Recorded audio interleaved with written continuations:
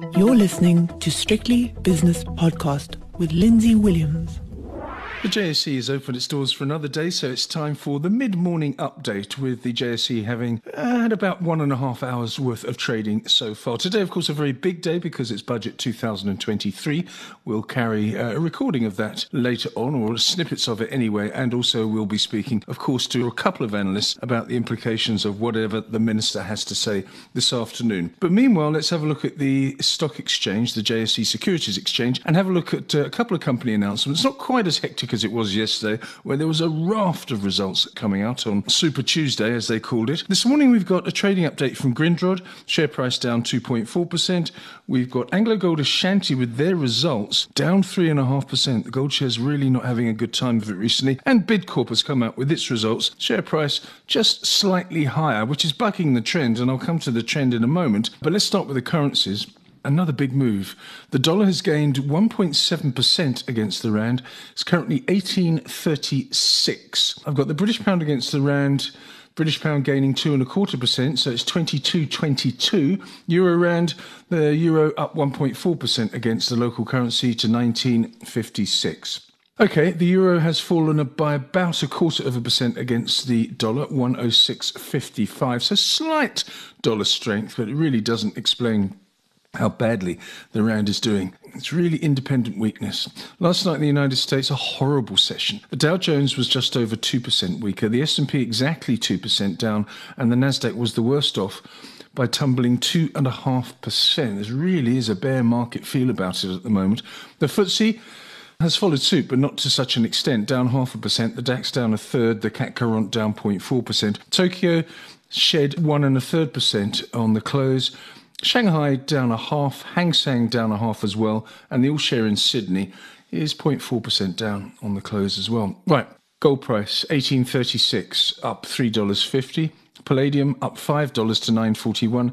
Palladium down $21 an ounce to $14.99. On to other commodities now, where the Brent crude oil price is down 0.9% to $82.31. Crude oil in the States, West Texas Intermediate, is $75.71, which is down 0.8%. Natural gas prices are below 2 now.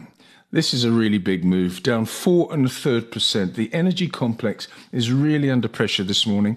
Elsewhere, coal prices down 2.2%. Where's iron ore? That's doing nothing.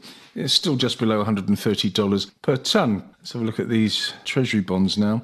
US 10-year is yielding 3.94%. The South African 10-year, which will be casting a very nervous eye on the budget this afternoon, and it's already nervous. Look at this, 7.5 basis points up for the yield, 10.33%. That's the worst level of quite a while. I mean, it could be more than 12 months. I'll have a look at my graphs and report upon that later. S&P 500 futures, after its terrible session last night, is just very slightly higher, up 0.1%, 4,011. Bitcoin, yeah, also under pressure. It was above 25,000 yesterday, now just below 24,000, 2.9% weaker. Let's have a look now at some of the individual movers after, as I say, about an hour and a half of trading on the JSE.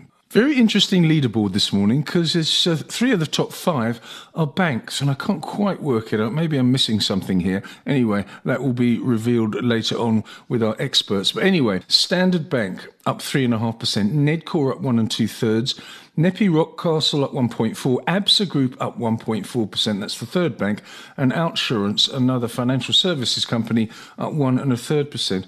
On the downside, Kumba Iron Ore, after its results yesterday, more selling, 4.3% weaker, Tungela down 4.2%, Sasol having had a bit of a torrid week as well. It's only Wednesday, but it's having a terrible time, down nearly 4% again, and African Rainbow Minerals down 3.7%. So a lot going on there, and obviously that'll have a negative influence on the indices. Yeah, not as dramatic as Wall Street, but the resources down 2.5%. Again, the worst performer on the JSE. Industrial shares down very slightly. Financial shares, because of the banking performances, up nearly 1%. So that's one green on the screen. Top 40 index, 72,408, down just over 0.5%. And down nearly 0.6% is the all share itself, 78,353. I'll be back later with Wayne McCurry. With Wayne on Wednesday, we'll be talking about the JSE, of course, and he'll chip in with his budget observations. We'll have a dedicated budget chat with an expert from 91 in Cape Town, dissecting all the numbers. And also we'll have Scout Low on the 5 o'clock shadow. So please join me for those. The views and opinions expressed in these podcasts are those of Lindsay Williams and various contributors and do not reflect the policy, position or opinion of any other agency, organisation, employer or company associated with strictlybusinesspodcast.com.